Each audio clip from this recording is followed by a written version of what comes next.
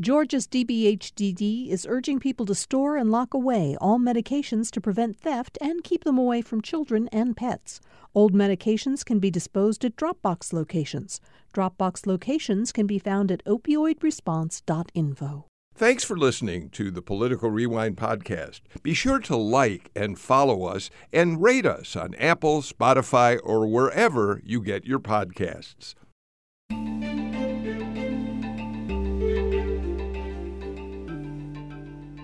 Welcome to Political Rewind. I'm Bill Nigut. You know, a lot of you out there might be familiar with the show, very popular talk show on ESPN, Pardon the Interruption, Tony Kornheiser and Mike Wilbon, who I'm thinking about today because they have a list of topics for the show, and they actually have a countdown for each topic and a buzzer that stops the continuation of one topic so they can move on to the next. And I say that because there's so much to talk about on this final day of the legislative session. I wish I had that buzzer at my disposal. But we're going to talk about all that's happening on this Sine Die Day at the under the Gold Dome. We're going to talk about the Georgia Supreme Court argument yesterday on the state's restrictive abortion law. I'll probably ask the panel to talk a little bit about how Mayor Dickens yesterday was very forceful in saying he's moving ahead with building the training center, police training center, and there's so much more going on.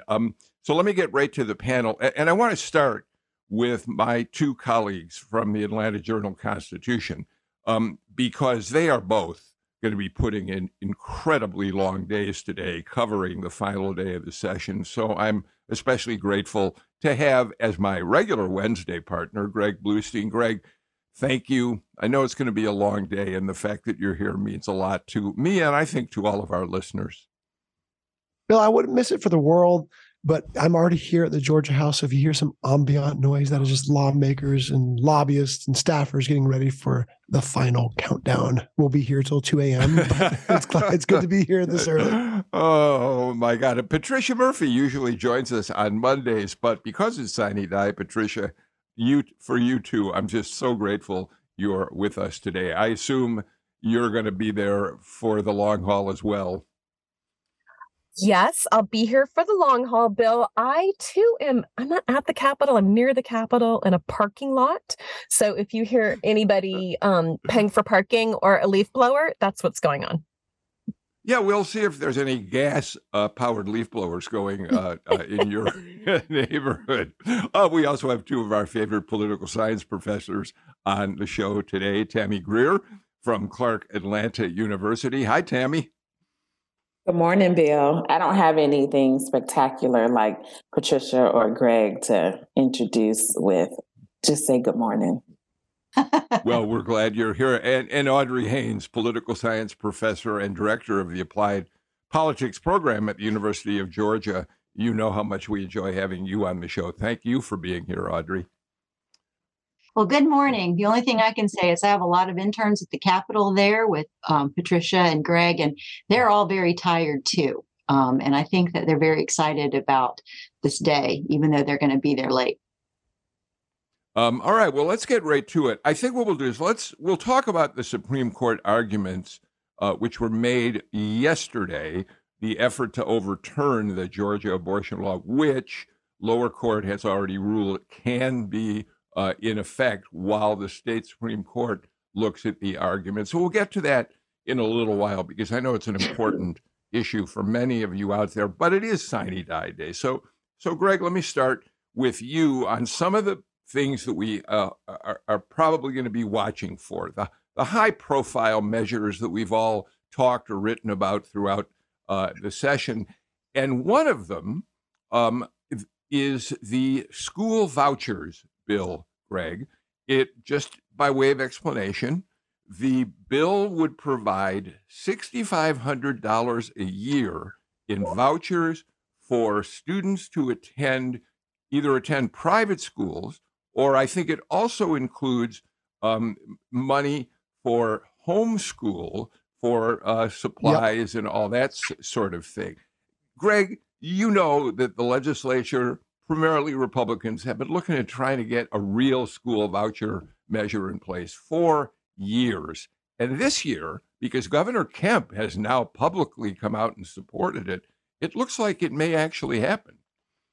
Yeah, this might be the biggest cliffhanger of the day, Bill, because the governor came out unequivocally in support of it. We've always known he supports what conservatives call school choice, but he hasn't taken a stance on this particular issue until earlier this week when he went on a radio show over at WSB with Eric Erickson and said that he supports this. He wants House lawmakers to pass it. It has already passed the Senate.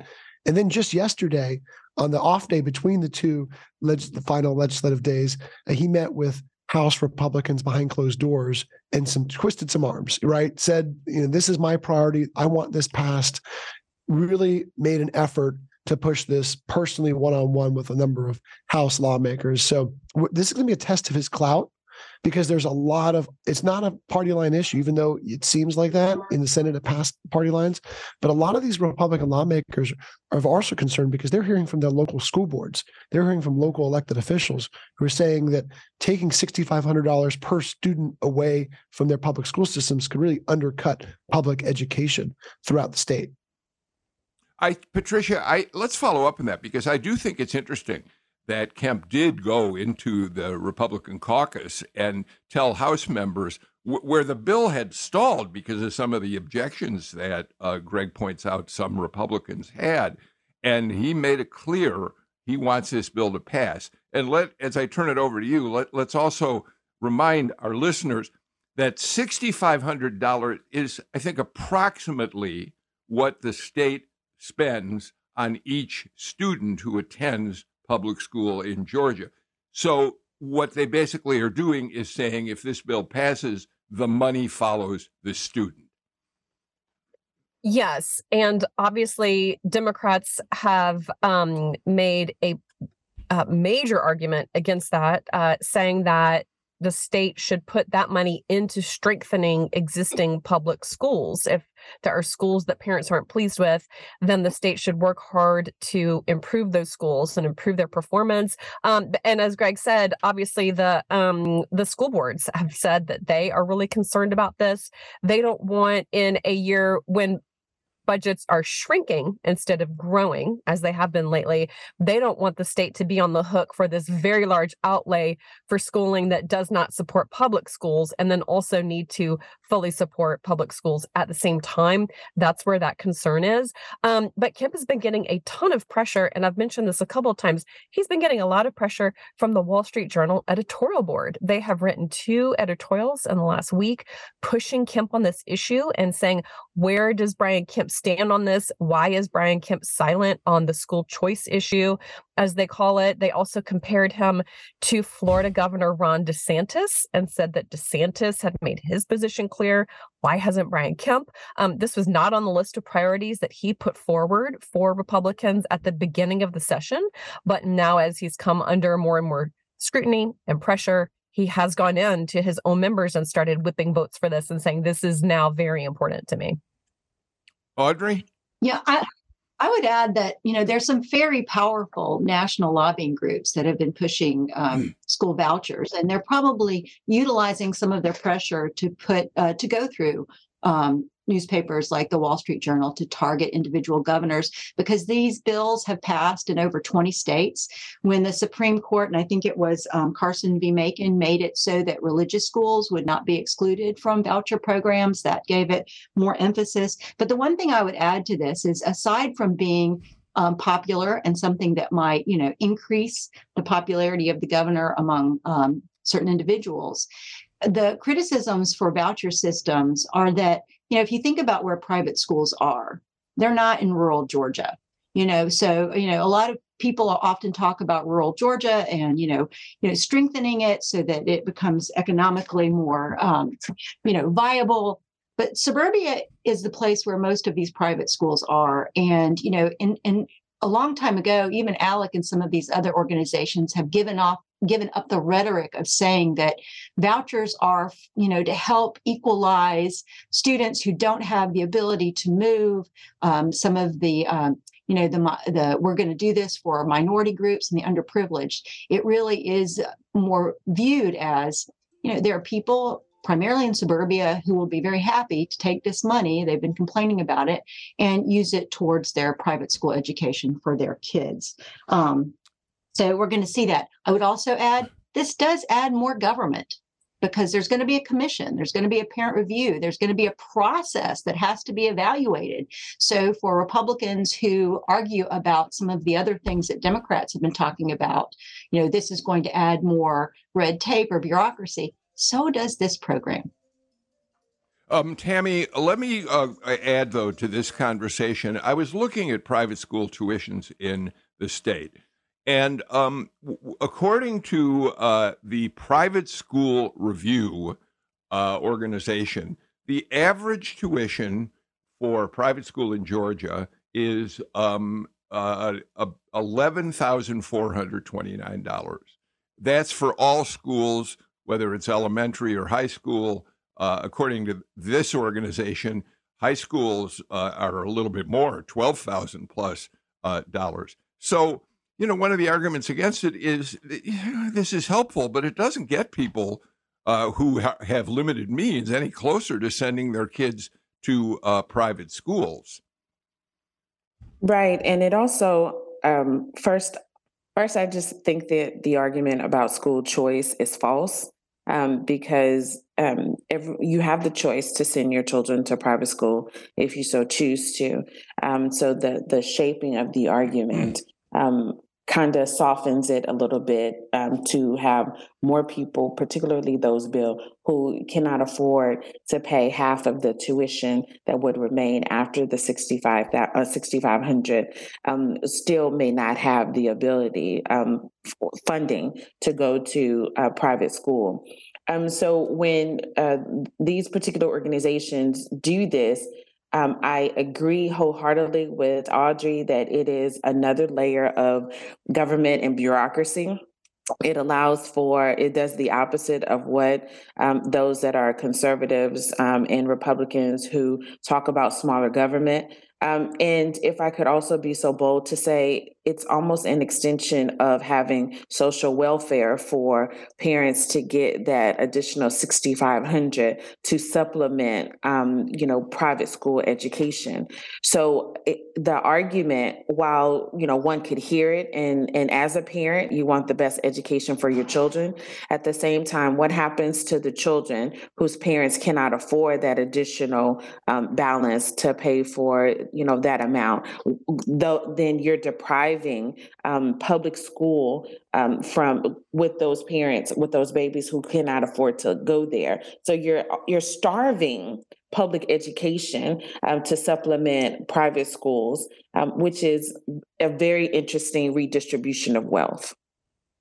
Greg? And Bill, if this measure ends up passing, it could be the single biggest testament or test, I guess is another way to put it, of our state's new legislative leaders. Because just a year ago, House Speaker David Ralston put the kibosh on this. I mean, a national advocacy group that was supporting school vouchers sent out flyers targeting House Republicans who were deemed not supportive of this. Speaker Ralston at the time said this was the dumbest political move he's ever seen in his decades-long political career, and said it ain't going anywhere in my chamber. Now, a year later, after his death, there's a new House Speaker, there's a new Lieutenant Governor who supports this idea, and there's now a governor who's putting his might behind it. So we'll see. It's a transformative change, and it really could be the biggest debate of the day. Patricia, before we move on, just a couple other points. I don't know the bill as well as all of you who follow this every single day down there at the Capitol do. Are there restrictions? Is any parent, regardless of income level, eligible for this $6,500 stipend? So let me tell you that the early version of this bill did not have means testing in it, and that was a major criticism of it. Let me check quickly to see if anything has changed in that piece. Another criticism is that it does not have to go only to private school tuition. It can also go to tutoring. It can also go to supplies. It can also go to homeschooling. But again, with homeschooling, you have a very small population that really has that kind of flexibility to stay home with their kids and be homeschooling them. If you have working parents, that's just not an option. And so the broad swath of what this bill would cover was a major criticism of it, particularly on the House side early on. But let me check on the means testing really quickly. I appreciate that. I didn't mean to turn that into a quiz. I apologize for that. I'll make just one other observation about this. The state does have two limited kinds of voucher in place. One, I believe, is for developmentally disabled students who may require special education, but that's a small number of students and isn't terribly expensive, I don't think. The other is the private voucher. In other words, the state has passed statutes which allow people to contribute private funds to a pool of money, which can then be used to send some students to private schools. But as Greg, Patricia, and Audrey and Tammy have pointed out, and Greg particularly, this would be landmark legislation in the state of Georgia. Let's move on. Patricia, thank you. You're doing some research for us. So let me start with Greg on this. Greg, the mental health bill, you talked about David Ralston a couple minutes ago. His legacy, unfortunately, his untimely death has absolutely fixed what we already kind of knew was going to happen anyway. His legacy in the state legislature will always be the fact that last year he championed a measure that passed that begins to expand and bring Georgia's mental health systems up to a standard that they've never reached before. Now, the second year of this effort, the additional measures that are needed are stalled in the Senate. And there are significant questions as to whether the Senate is going to pass them. I got a note from Mary Margaret Oliver, who was one of the original sponsors of this, who was listening to the show Monday when we talked about it. And she frankly said she kind of despaired about the trouble this bill was having in the Senate. Where does it stand today? Yeah, and Bill, to be clear, too, when Speaker Ralston championed this legislation last year, he always said it was the part of a multi-year process. It was never going to be a one-and-done thing. And the House leaders expected to pass the second phase this year and did so sweepingly in their chamber, but has run into some problems in the Senate. Part of it is part of this whole House-Senate fighting over hospital regulations. It was made clear to me as I was reporting this, that Senate leaders were sort of dangling this over as sort of the hostage, situation as a victim of the infighting. If Burt Jones doesn't get his way, Lieutenant Governor doesn't get his way on hospital regulations, then this bill could be caught in the crossfire. But there are some concerns from Senate lawmakers that go beyond that infighting over the cost of this measure. There's a fiscal note of about $71 million. And also they see it as a limited expansion of Medicaid. So right now, it does not have a very positive outlook for passing, at least in its entirety. The bill itself, the overall bill, has stalled out. There's a chance that smaller parts of it kind of get tacked on to other legislation. So there's a chance portions of it can move forward, but the comprehensive second phase, which would significantly boost mental health resources, doesn't look like it's going to pass tonight. Tammy, Greg makes a point about the fact that one of the issues that some Republicans in the Senate have is a portion of the bill which would expand Medicaid for people who are dealing with mental health issues. So there is a real strong partisan political component to some of the objections. Sure. At the same time, though, Bill, I also would like to say that some of these mental health challenges roll into interactions with law enforcement.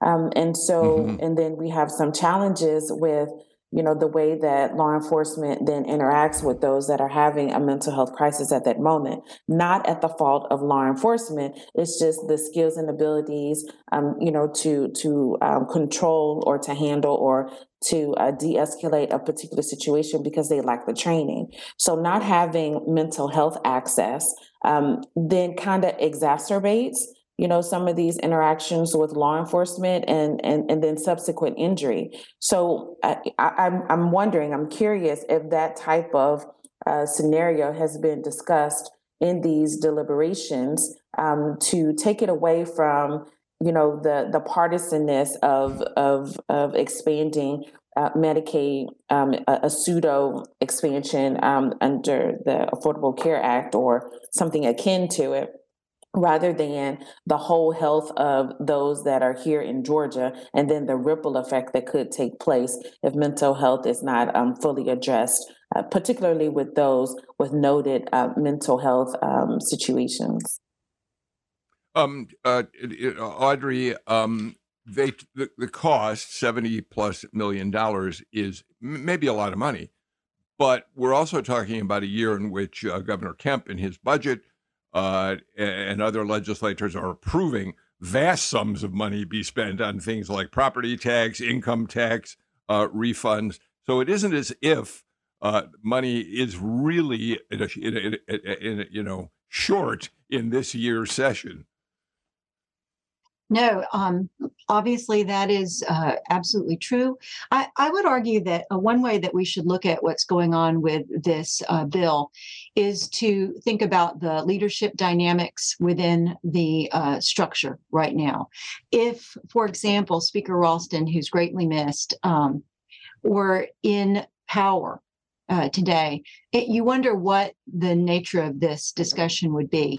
This is something that's pretty important to a lot of people in the state of Georgia. It should be a priority piece of legislation because, as Tammy mentioned, it has an impact on so many things relating to mental health, treatment, families, the law, just generally health overall. But so much activity and attention early on in the House and the Senate was given to some other more controversial pieces of legislation that probably affect a very handful of people. So I would say also citizens really should talk to their representatives, and sort of question why so much focus on, for example, what was it? SB 140 versus something like this bill that now is in the Senate Health and Human Services Committee, which also has a lot of bills sitting in there. And why hasn't it been given the attention that it needed? Some of those things could have been ironed out. Patricia, it strikes me that this is another one of those measures we may be watching until just before midnight tonight, because as Greg points out, the Senate still does have some power to hold it hostage for other things they may want to get the House to go along with them on. Yeah, that's exactly right. And this is a bill that passed the House 163-3. There was almost no opposition to it. And it is, as Greg said, it's a follow-on to last year's mental health effort. And you really can't consider the effort complete, nor did Speaker Ralston, until bills like this continue to pass one after another. There's a piece in there that has been requested specifically by law enforcement agencies. There's funding for children who are struggling with mental health issues. There's funding to create more bed space for people. Right now, even if you or a family member are having a mental health crisis, it's very difficult to get inpatient treatment because there just aren't the beds. There are not enough staff for it. This bill is designed to handle all of that. It's not a partisan measure, but it has gotten swept up in an intra-party fight and a power struggle, to be honest with you. And so while lawmakers are hearing about everything else, this is something that in my opinion, it'd be really a shame if it didn't get through this year. It's another year to wait for funding for the type of measures that the entire General Assembly largely agrees with. All right. Thank you for that conversation, all of you. I want to get to our first break of the show. When we come back, I'll ask the panel if I'm missing anything. I know we haven't talked about sports betting, but we've talked that into the ground on previous shows. It is still hanging in the fire, and I'll ask whether they think it's going to pass or not. But I think we should spend a few minutes talking about some very controversial measures that, in fact, have passed, in some cases signed already by the governor, in others awaiting his signature. We'll do that. We'll talk about the state Supreme Court and its abortion arguments yesterday. But first, these messages.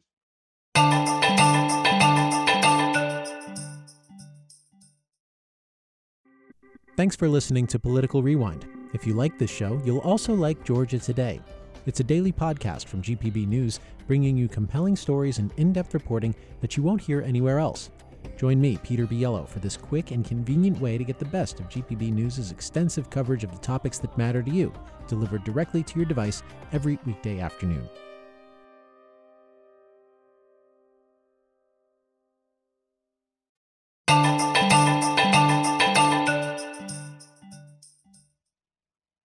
Audrey Haynes, Tammy Greer, Patricia Murphy, Greg Bluestein join me for today's Political Rewind. Sine Die Day at the state capitol sometime around midnight or so.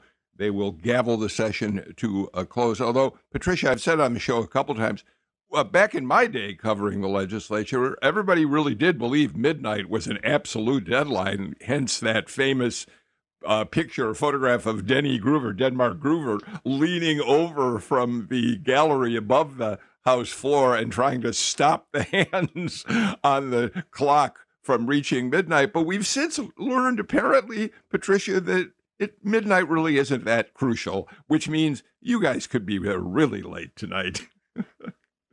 Well, they try and keep it close to midnight, but midnight was not at all the real deadline. Last year, when we saw a transgender sports bill tucked into literally the last bill that was considered by the state Senate, and just swept across the finish line after midnight. So it's not an absolute requirement that these bills pass before midnight in order to be passed into law. But really, once you're getting toward midnight, that's the time to really start paying attention. With that transgender sports bill, members of the Senate literally never saw the language before they voted on it. It was a newly drafted version of that bill, tucked into a separate bill, voted it up or down, did not know about it until House members told them, hey, this bill was just in the House. I'm texting you now to let you know it's coming over to the Senate. So, and that was all after midnight. So it really does become a time of, hijinks and happenstance. I guess I don't know what else to call it, but it's mischief making. Exactly. So that's why it's so crucial to us at the AJC to have like a full team there at midnight, after midnight, and then of course culling through all of this language in the days that follow. It's going to be fun for all of you, as trying and as exhausting as it is. Greg, let's talk about, I want to put the sports betting bill into a different context, if I may. It's over in the Senate, waiting for a vote. We know that it's tricky because there are Republicans who don't want to see the bill passed, but Democrats have pretty well, at least as of yesterday, locked down saying they will not support it. And the main reason they are opposing it is because of how upset they are that the legislature passed and the governor signed the transgender bill, limiting any kind of treatment for young people who are transitioning. And I guess, Greg, it's only now that I'm beginning to realize just how emotional all of this debate over the transgender issue was. It had enormous emotion, particularly on the side of those who wanted to be able to continue with their children's transition. Bill, I think you're exactly right. It offers us a reminder that even though Democrats have very, very limited power under the Gold Dome, they can band together and, take away some Republican priorities, damage some Republican priorities. And this is a perfect example of how that's happening, because Republicans cannot pass sports betting in the Senate alone with just GOP votes. They need, there's a number of conservative opponents who will not vote for it under any circumstance. So they need Democratic support. And a number of Democrats supported it in earlier test votes, earlier this session and in past sessions.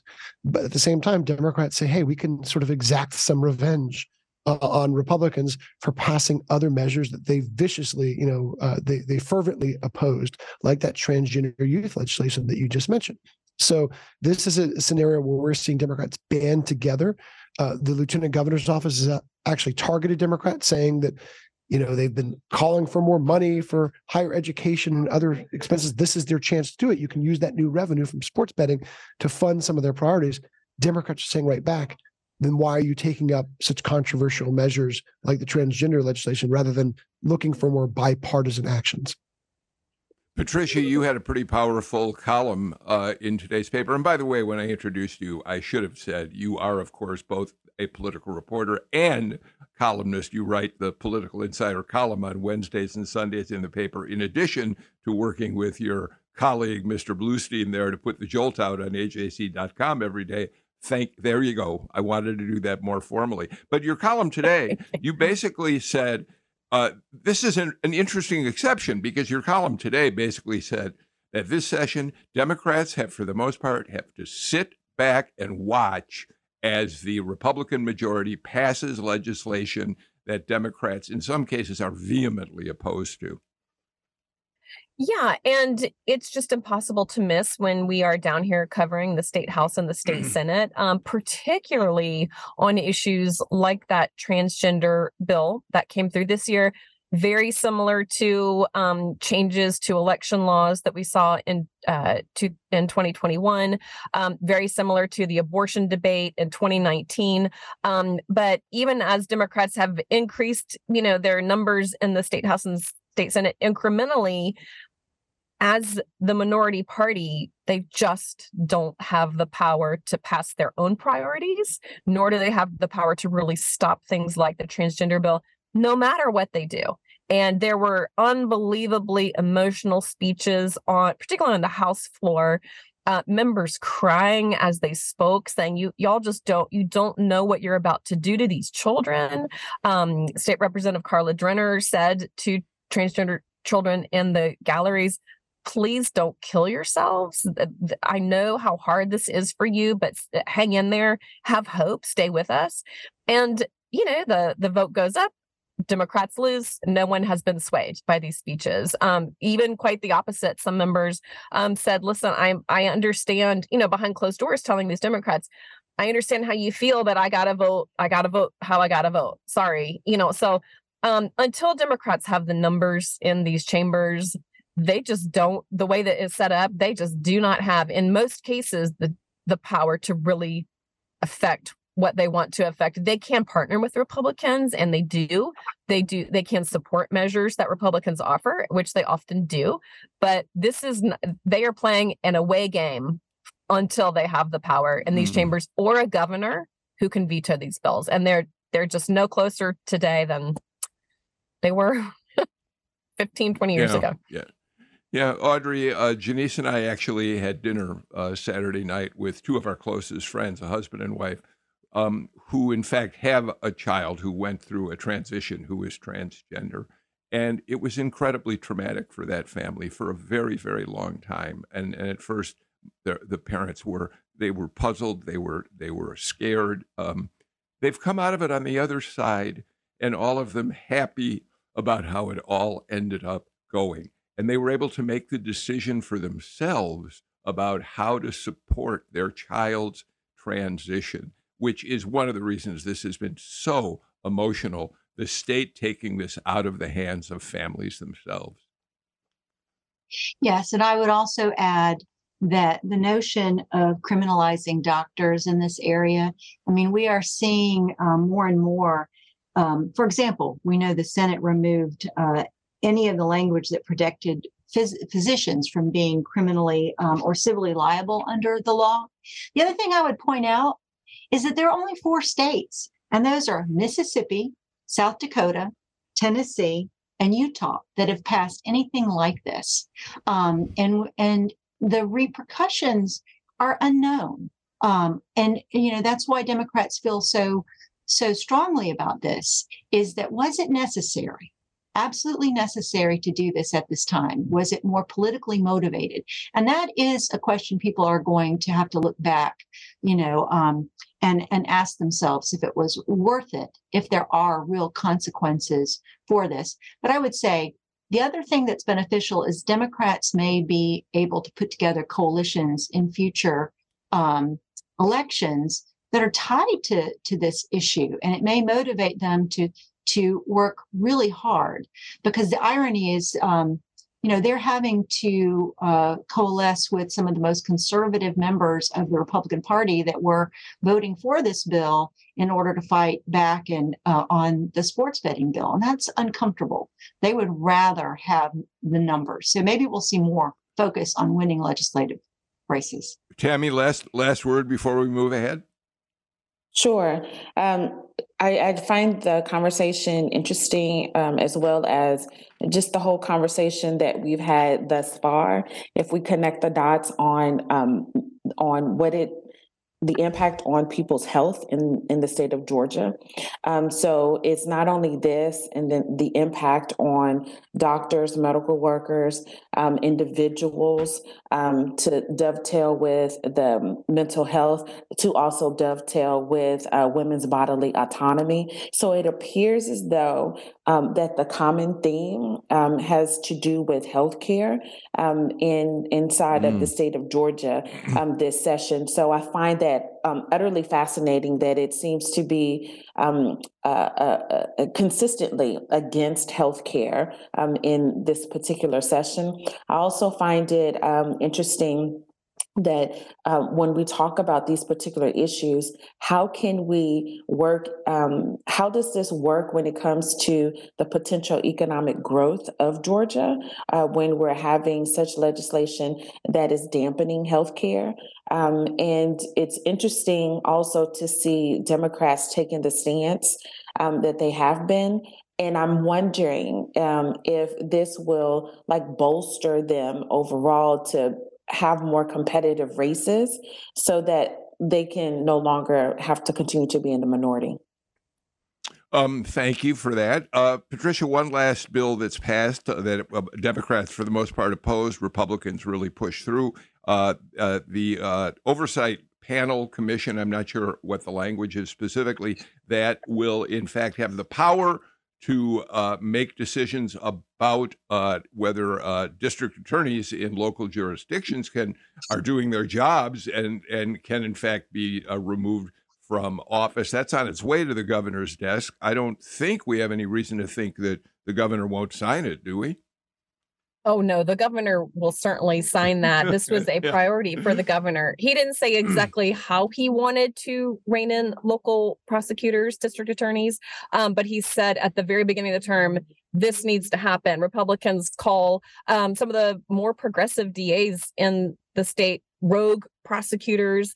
They said particularly after the abortion law went into effect, and DA said that they have no intention of enforcing that law, not a priority for them. That really, really got Republicans who said, do your job, and the DAs in return said, hey, we have discretion to choose what our own priorities are. We were elected to do that, and the oversight are the voters. Those arguments really fell on deaf ears. It's getting a lot of national attention because of Fani Willis. And I think the assumption nationally that this was about reining in and controlling and almost threatening Fani Willis. She's very against this bill. I think it has more to do with other local prosecutors, especially Deborah Gonzalez in Athens. The member who brought the bill, and Governor Kemp, both from the Athens area, very familiar with Deborah Gonzalez. She really feels like who this was aimed at, but there have been other cases around the state where other Republicans around the state said, yes, we need to do this. All right. I know we could talk about this measure for a lot longer, but now's when I want to use pardon my interruption buzzer, because we've got some time issues coming up. Before we take our final break, Greg or anyone else on the panel, what else is there anything else really crucial that I'm missing that you want to make a quick comment about in terms of what's happening before sine die? We're very closely watching the anti-Semitism bill as well. We think that could actually reach a measure that this would define anti-Semitism and make it easier to prosecute as a hate crime and anti-Jewish acts. So we'll see how that goes. But I would also like to see just overall how it seems as tense as this day is, the relationship between the House and Senate, the temperatures have cooled down a little bit. And part of that was because Lieutenant Governor Jones said, hey, this certificate of need stuff, this hospital overhaul, it's not going to reach a vote this year. I'm going to fight for it in other years. But he kind of set the signal that this is not going to be something that he is going to let loom over the rest of this session, which was important because the House was against it and Governor Kemp was against it. So the end game was unclear. Now we're saying what we all thought this was going to end up being, which is a 2-year fight. Yeah, this is the first year of a biennial, so nothing is dead as of sine die. All bills are still alive and can be taken up again. One last quick note about that, Greg. Am I correct that yesterday, perhaps, the differences in the budget between the House and the Senate are being pulled closer together? Is there still $100+ million higher education issue with the Senate wanting to take that money out? I have not talked on this show because it's I don't want to say too much about it. GPB is being being forced apparently to take a big cut as part of that higher education cut. Yeah, they're inching closer. The latest version still has the $105 million out of the higher education budget. And this is over that whole hospital fight that we were talking about earlier. The Senate was upset about $105 million going towards a hospital system that could end up benefiting Wellstar Healthcare. So it's the whole long story, but they are inching closer. There was some hyperbole earlier over the last couple of days about a special session to hash out the budget, but no one under the Gold Dome really believed that. And now I'm being told both on the record and privately that there's no worry about a special session. They're going to reach an agreement over the budget just like they do every year, which is the one thing they've got to do. So they're getting closer on that one. All right, let's do this. Let's get our final break of the show out of the way and come back. I do want to ask the panel about the state Supreme Courts and the arguments about the abortion law. But first, these messages.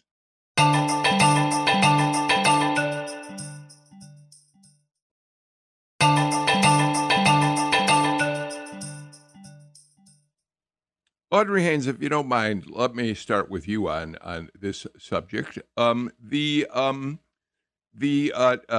state's heartbeat abortion law, which, of course, prevents a woman from having an abortion past about 6 weeks of pregnancy, when, as we have talked about many times, many women don't even realize that they are pregnant, was in the state Supreme Court, a number of litigants trying to have it overturned. We thought initially that the argument was going to be that Georgia's privacy laws would be the primary reason that the law might be liable to be overturned. And that still could be an issue that could come up at another time in the state Supreme Court. But yesterday, Audrey, instead, the plaintiffs in this case argued something different.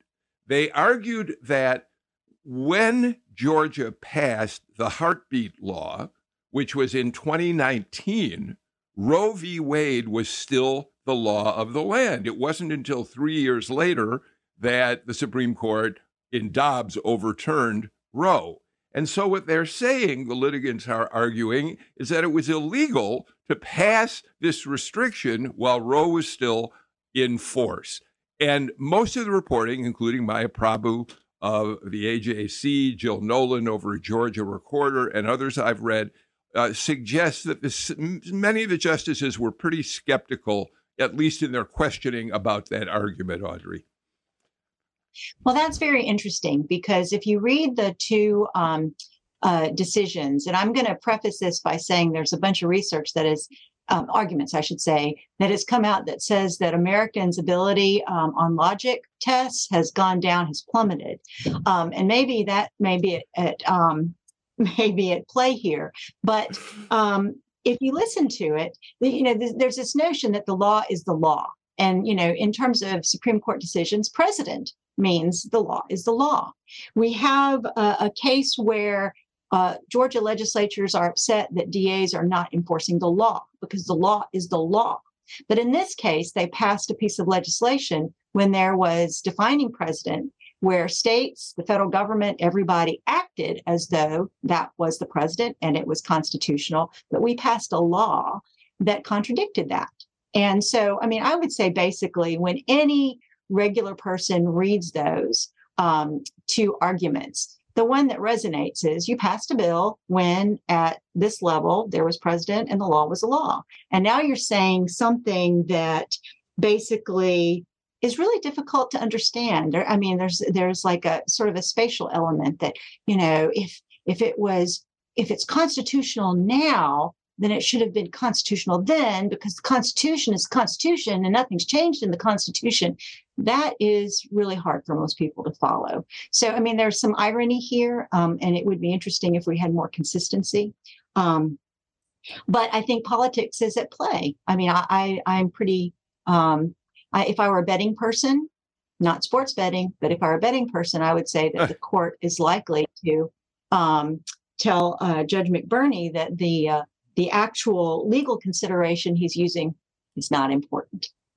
Yeah, that's right. It was McBurney who initially argued that the law should be suspended because of the arguments that it may be unconstitutional. Well, so Tammy, just, Audrey talks about needing logical thinking, and I've certainly had to do that to understand some aspects of this. And here's what the state says in answer to that. The state says, no, Dobbs, which was decided by the U.S. Supreme Court, essentially ruled that abortion was never a legal part of the United States Constitution, and therefore, when the Georgia legislature passed the restrictive law in 2019, they weren't in any way contradicting the right of a woman to have an abortion, because it was never in the Constitution in the first place, according to Dobbs 3 years later. Yeah, so it wasn't a thing for almost 50 years. It wasn't really real, is how I interpret that argument. I find the notion of saying that Roe was decided wrong to be very interesting, because if we take that as, if we accept it, then we're saying that the ability for women to have constitutional access to their bodies is wrong. That's what I hear when I hear that. I also hear that when Clarence Thomas also writes in the decision about revisiting certain cases, of course, not mentioning Loving v. Virginia, which would directly impact him, and saying that Brown versus Board of Education was decided wrong. Having these notions about expanding access in the country and to say that it is wrong, it is very fascinating to me to say that, we are unable to have full citizenship by all these other people that needed or had courts to expand, to use the elastic clause in the Constitution, to expand the citizenship of those that are non-white heterosexual Christian males in this country. Patricia, one of the things that's fascinating, though, about the fact that this case was finally just heard yesterday is that it froze the legislature in place on the heartbeat law. We assume certainly and know that there are Republicans who would like to push for even further restrictions and perhaps outlaw abortion completely in Georgia, maybe with exceptions, maybe not. But because this case has been pending, that didn't happen this session. Yeah, that's exactly right. We had been looking for measures that have been introduced prior and even had hearings prior, including an effort to limit any kind of abortion by mail or through medication, an effort, as you said, just to back it all the way up to no abortion after conception, no abortion at all. So those just didn't happen. House Speaker John Burns said very clearly at the beginning of the session he wanted to see how the legal arguments played out. But it does set up a really a situation full of politics still, because depending on how the court rules if this were to be struck down, even though they sound skeptical and they're questioning if it were to be struck down, that would immediately put the onus on Governor Kemp to likely try and push something through again. But this time around, the Democrats have more votes than they did in 2019, and it passed by just one vote at that time. So Republicans would not have the same vote count that they did before. So if it does not stand, we've got an entirely different scenario to start talking about. Greg? Yeah, Patricia's exactly right. As usual, Bill, this Republicans were able to kind of neutralize the thorniest issue, what could have been one of the thorniest issues under the Gold Dome this year, by saying, there's this court ruling is still pending. We have the 2019 law is still in effect. But if this is why they're watching it so closely, because if this law is struck down, then Governor Kemp has maybe one of the most consequential decisions of his term. Does he fight for stricter abortion limits? Does he try to revive the 2019 law or a different law, or does he just hold pat? And it's not going to be the same fight as in 2019, because as Patricia mentioned, things are tighter under the Gold Dome now. Republicans have lost a handful of seats. They still have a majority, but they've lost a handful of seats. And the makeup of lawmakers are different. Remember, even back in 2019, a number of Republicans took a walk on the vote. They just said, hey, I don't want to be any part of this. And this included some conservative Republicans as well, who you'd think would be in support of it. So it could be the battle that we talk about next year, but we got to get through this one first. So, Patricia, real quickly on that, you're the one who wrote today about, Democrats being in a minority and don't have much power. If this comes back in 2024, in the year where there will be legislative elections, the question is to what extent would the possibility of further outlawing abortions in some way play into legislative elections in some districts? Well, we thought that would be the case in 2022, to be honest with you, because the Supreme Court struck down Dobbs over the summer. And so for the November elections, that was a very important test on those ballots, and Republicans won. All right. Patricia Murphy gets the last word in today's Political Rewind. Patricia and Greg Bluestein, thank you.